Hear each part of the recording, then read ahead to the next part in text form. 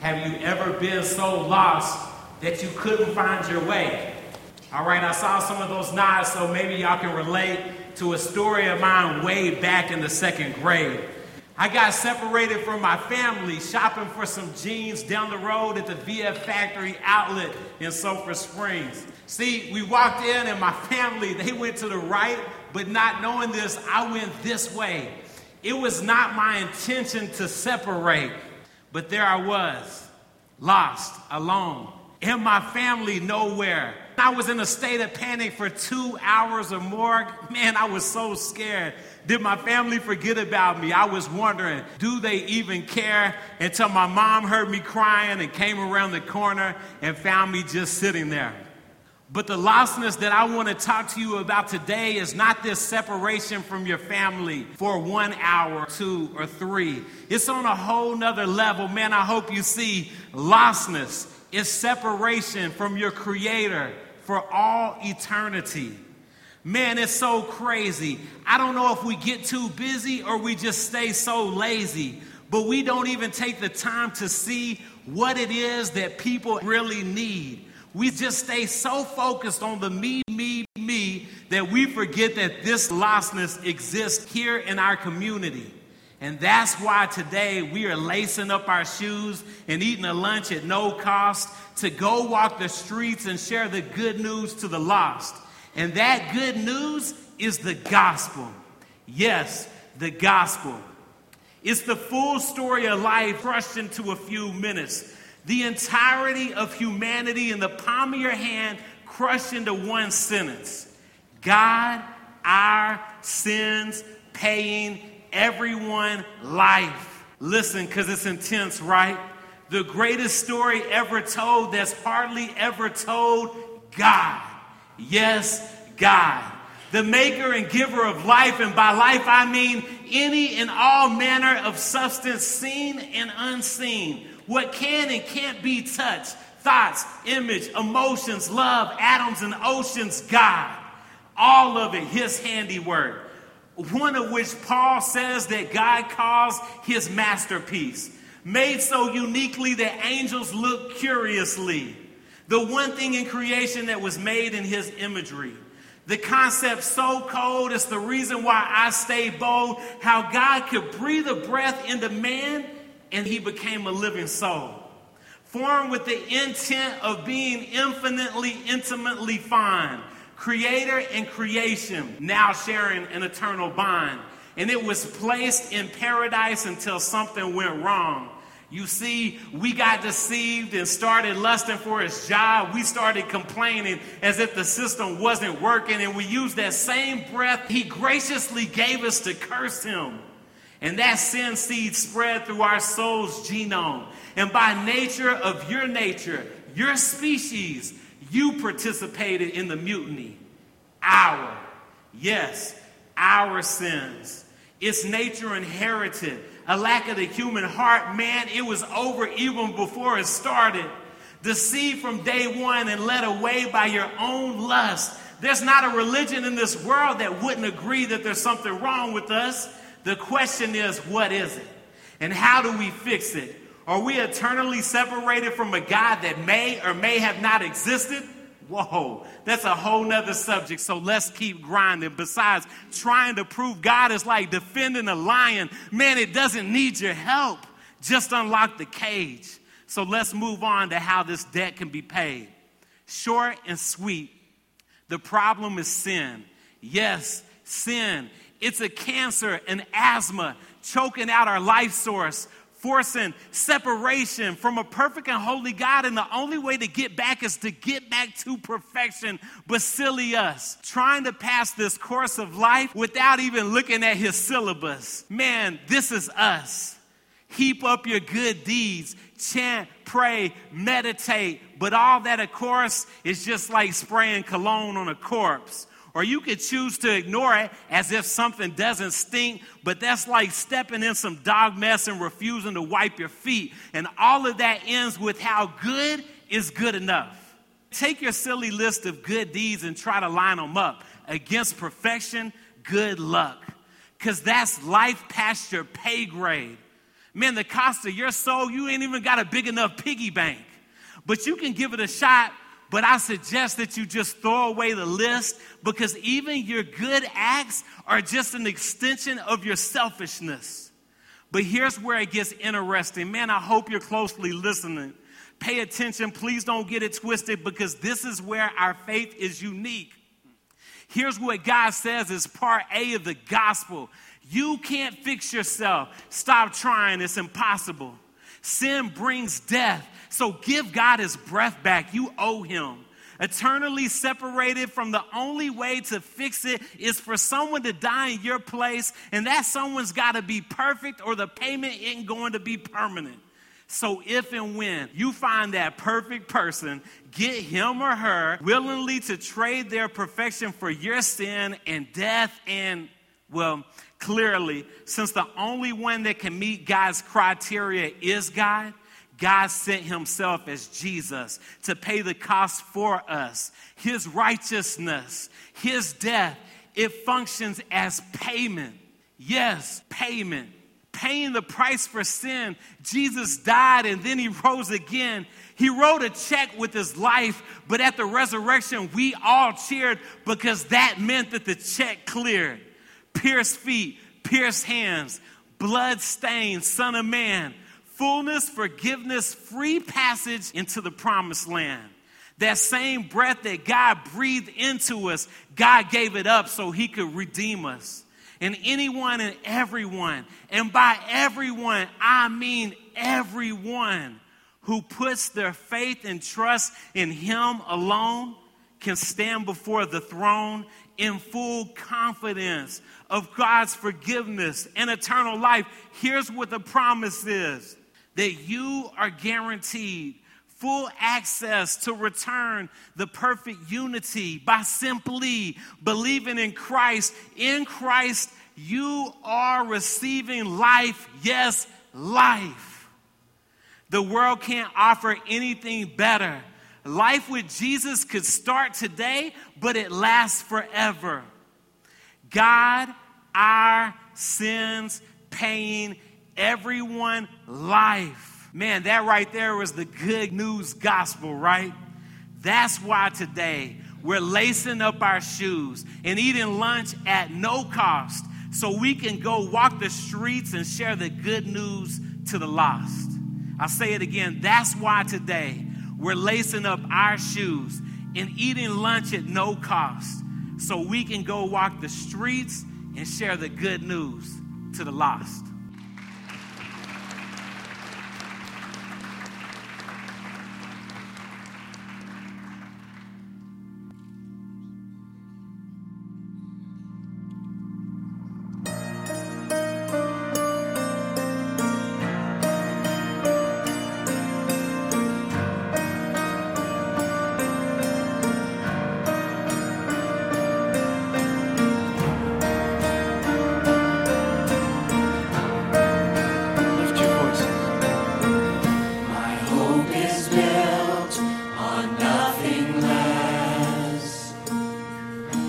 Jesus' blood and righteousness.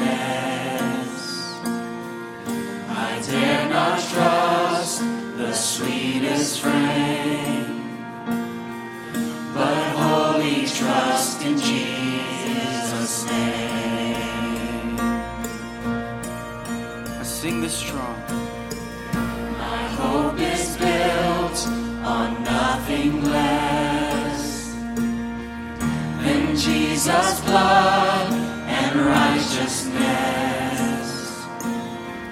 I dare not trust the sweetest frame, but wholly trust in Jesus' name. Sing Christ alone, cornerstone, the weak made strong in the Savior's love. Through the storm, He is Lord, Lord of all.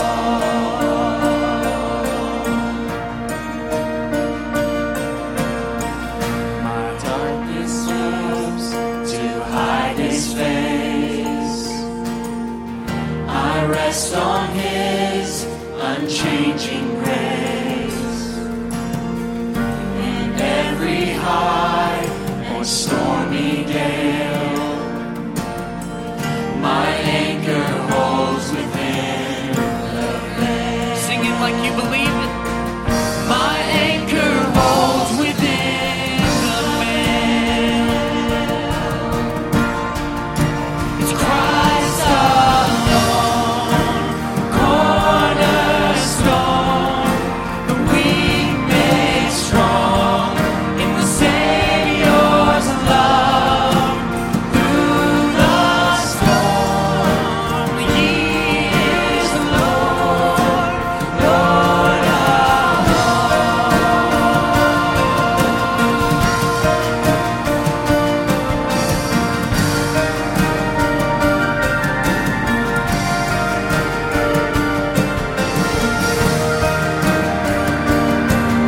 Sing Christ alone. Christ alone, the cornerstone, the weak made strong in the Savior's love. Through the storm, He is Lord, the Lord of all. Sing Christ alone, cornerstone,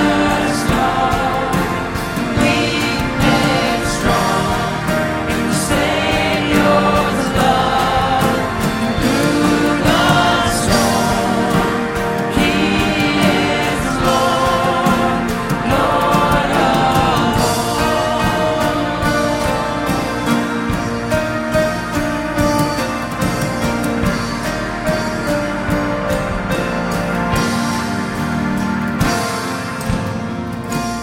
He shall come with trumpet sound. Fill us with your praise. Oh, may I then in Him be found, dressed in His righteousness alone, faultless to stand before the throne.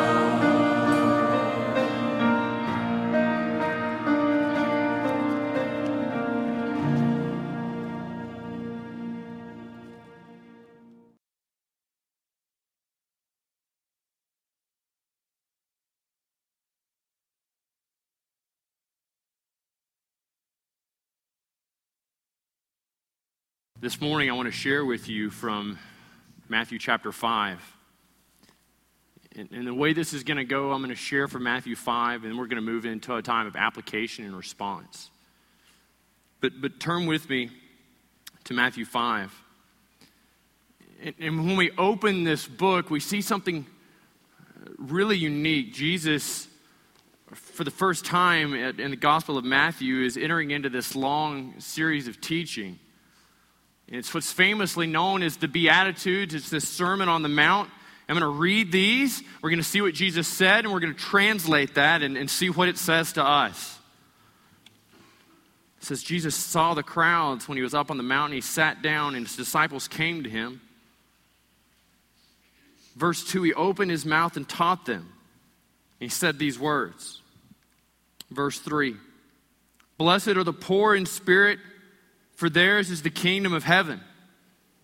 Blessed are those who mourn, for they shall be comforted. Blessed are the meek, for they shall inherit the earth. Blessed are those who hunger and thirst for righteousness, for they shall be satisfied. Blessed are the merciful, for they shall receive mercy. Blessed are the pure in heart, for they shall see God. Blessed are the peacemakers, for they shall be called sons of God. Blessed are those who are persecuted for righteousness' sake, for theirs is the kingdom of heaven. He says, blessed are you when others revile you and persecute you and utter all kinds of evil against you falsely on my account. Look at this instruction. Rejoice and be glad, for your reward is great in heaven, for so they persecuted the prophets who were before you. You see the word that Jesus is giving us there? He goes through and he describes the interior state of the Christian. He says, you want to be blessed? You want to experience the blessing of God? This is what you look like on the inside. You're meek. You're humble. You're burdened for righteousness. You long for it. This is what you want the characteristic of your life to be. Not that you be well known, not that you be famous, not that you be rich, not even that you have a healthy and vibrant family, but that you be righteous. That you hunger for it, that you thirst for it. Jesus said, if this is what you want, if this is what you want the inside of your life to look like, then you are blessed. Now look what he says to them. So he's run through this list of interiors. He's run through this. This is what your heart should look like. This is how your heart should beat. This is how your heart should cry out. Verse 13, he comes to them and he says, if this is who you are, then you are the salt of the earth. He says, if this is what you look like on the inside, then you're the salt of the earth. He says, but if the salt has lost its taste, how shall its saltiness be restored? It is no longer good for anything except to be thrown out and trampled under people's feet. Jesus moves through. He describes these Beatitudes that we memorize as children, that we say over and over and over again. Blessed are the poor in spirit, blessed are the meek. He turns to the disciples, he turns to all of us as Christians, and he says, you are the salt of the earth. Now, there are a couple of properties of salt that we have in our mind, that they had in their mind, which are competing against one another. Now, when Valerie and I lived in Prague, the salt, for whatever reason, was not very potent. It was, it was mixed with just white crystals or something. And so when it came to salting, where it would normally take a tablespoon, you're using a cup of this stuff on French fries. I mean, if you like salty stuff, and I do, then in order to get your French fries to be salty enough, you had to crunch salt. I felt like I needed to get my dad to send me over a salt lick for cows from the U.S. so that I could sit there, eat French fries, lick the salt block. Eat French fries, lick the salt block. The salt was worthless. Jesus says, you're the salt of the earth. Their primary concern wasn't using salt as an additive to food for flavor's sake. They did use it for that. They didn't have refrigeration. You go to Walmart, you buy a package of steaks, you buy some ribs, you buy some chicken, you go home, where do you put it? In the fridge, in the freezer. You put it in the freezer. I don't know where Justin's putting it. He puts it in his, never mind. And so you go out and you're going to seek to preserve it, but you're going to do so with refrigeration, whether it's in the fridge or the freezer, depending on when you're going to use it. They want to preserve meat, they're going to coat it with salt. They're going to take that meat, they're going to lay it out, they're going to take salt, and they're going to rub it into that meat, and it is a preserving agent. It is delaying decay. It is working against death and decay. It is making that meat useful for the long haul. You know, Jesus says of us, Christian, you are the salt of the earth. This is your interior. But the exterior reflection of your Christianity is being the salt of the earth. The exterior reflection of your Christianity is going to your neighbors who are dying, who are decaying flesh, who are lost, and the salt of the gospel is coming out of your life and onto their lives, and you are preserving them through the power of the gospel. That is the call of the Christian, is to be salt and light in our homes, in our schools, in our neighborhoods.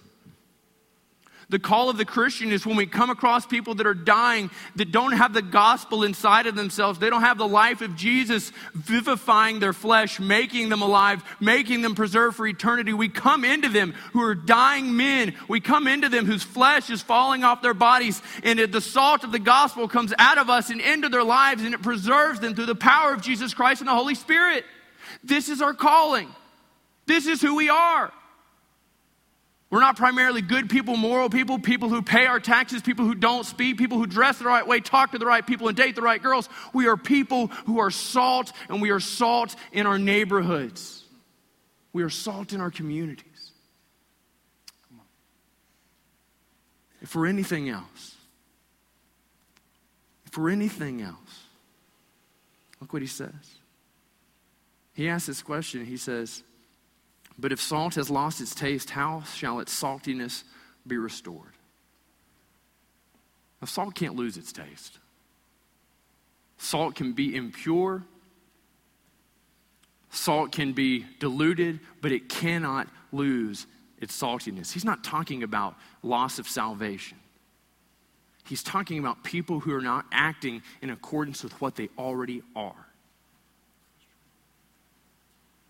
He says people not acting in accordance with what they already are. And so if Justin is a Christian and Justin is salt of the earth and he's not moving and working in his neighborhood, if the gospel is not pouring out of his life and onto his friends and his family and those lost people that he knows, he has lost, or he is acting as if he has lost his saltiness. He's acting as if the gospel isn't the primary governing issue of his life. He's acting as if the gospel doesn't guide and direct the course of his life. When I act that way, I'm doing the same thing. Man, when I encounter lost people, and I'm more worried about keeping my schedule. I'm more concerned with not smelling like cigarette smoke or getting caught up in the difficult nuances of their life. If I'm more preoccupied with the direction, the trajectory of my schedule, then I'm acting as if I'm worthless. I'm acting as if those interior things in my life demand no exterior action, and I'm acting in contradiction to the gospel. And that's why Jesus speaks and he says, look, if this is how you act, if this is the reflection in your heart, then you're acting in such a way as to be worthless. And you might read the second half of 13 and say,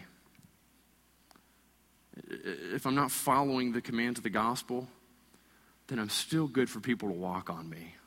And that's serving a function.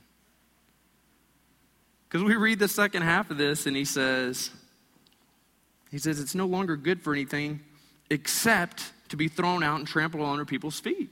And you say, see, Matt, I've got a purpose. I don't share the gospel, but he does say that I'm good enough to be thrown out and trampled under people's feet. And everybody likes a good path to follow. And that's my purpose. I'm a path maker. Matt, we all know that salt kills grass. I'm just showing people the way to walk. See, the argument he's making here is if you aren't moving forward with the gospel, if it's not so deeply saturating in your life that you're actually acting in opposition to what you are. Remember I talked last week and it was out of 2 Timothy, and Paul said, I fought the good fight. He said, I finished the race. And he said, I kept the faith. He said, henceforth there is laid up for me a crown of righteousness. Now, it's not in Paul's action of fighting well, of finishing the race, and of keeping the faith that declared him righteous. Jesus' death and Paul's acceptance and submission to that is what declared Paul as righteous. Paul was acting in accordance with what he was already declared to be in fighting and running and keeping the faith. Friends, we flip over to Matthew 28. Matthew 28, Jesus gathers with the disciples on the mountaintop. And he says to them, and all authority in heaven and on earth has been given to me. Everything is in submission to Jesus. He is king of everything. Nothing happens that he doesn't will to happen. And this is his response on the basis of that. Go therefore and make disciples of all nations, baptizing them in the name of the Father and the Son and of the Holy Spirit, teaching them to observe all that I have commanded you. And behold, I am with you always, even to the end of the age. Jesus departs, but he is with us interiorly. Jesus departs, but he calls us to go boldly. Jesus departs, but he leaves us instruction. He says, go forward with the gospel. Go forward boldly with the gospel, leading them in salvation, leading them in faith. But when they have come to faith, you don't stop there. When they have come to faith, you pour out your life. You show them what it is to be a disciple. You show them what it is to walk in the fullness of the gospel, what it is to walk in salvation. You disciple them. You continue to pour out your lives. And so the question before you and before me today, will you act in accordance with what you are?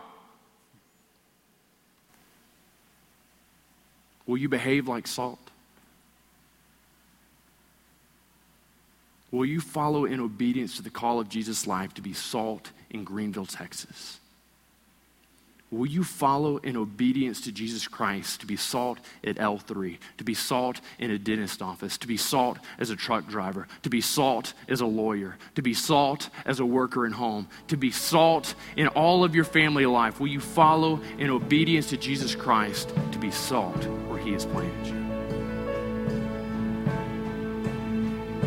As we move into this time of application, the question before you is, will you behave in the way that you are called? Will you resemble what you are? Will you be obedient to the thing Jesus has placed before you? Will you follow His calling? Will you forsake all others? Will you take up your cross and follow Him?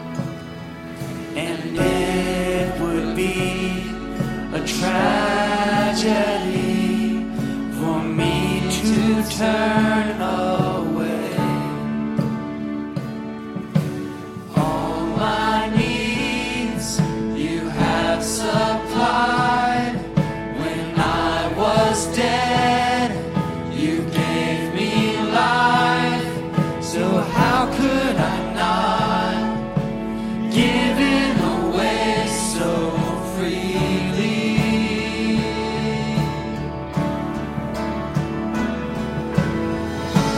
Follow you into the homes of the broken. I follow you into the world. Meet the needs for the poor and the needy, God. Follow you into the world. Use my hands. Use my hands, use my feet to make your kingdom come To the corners. to the corners of the earth until your work is done. 'Cause faith without works is dead, and on the cross your blood was shed. So how could we not give it away so freely?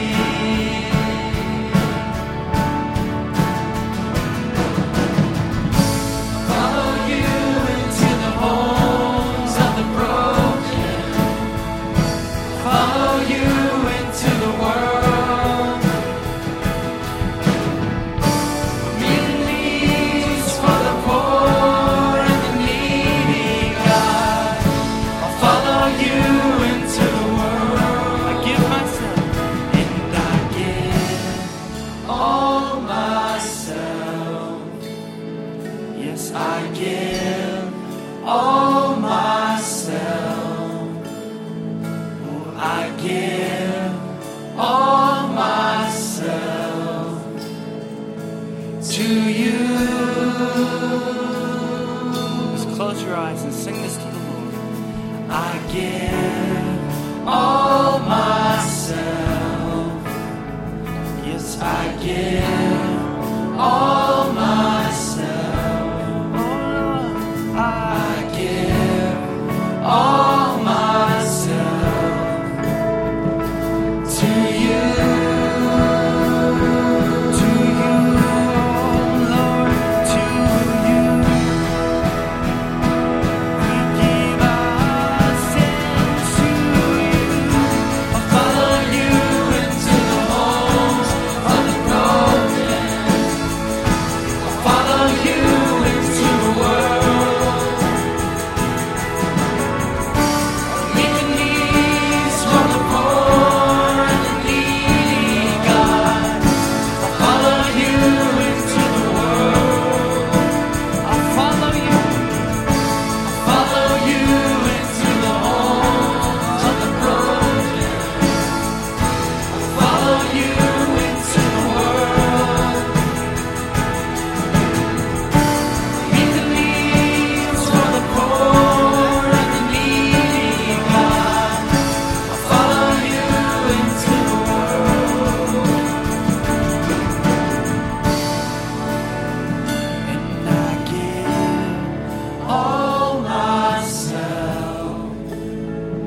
Jesus, I give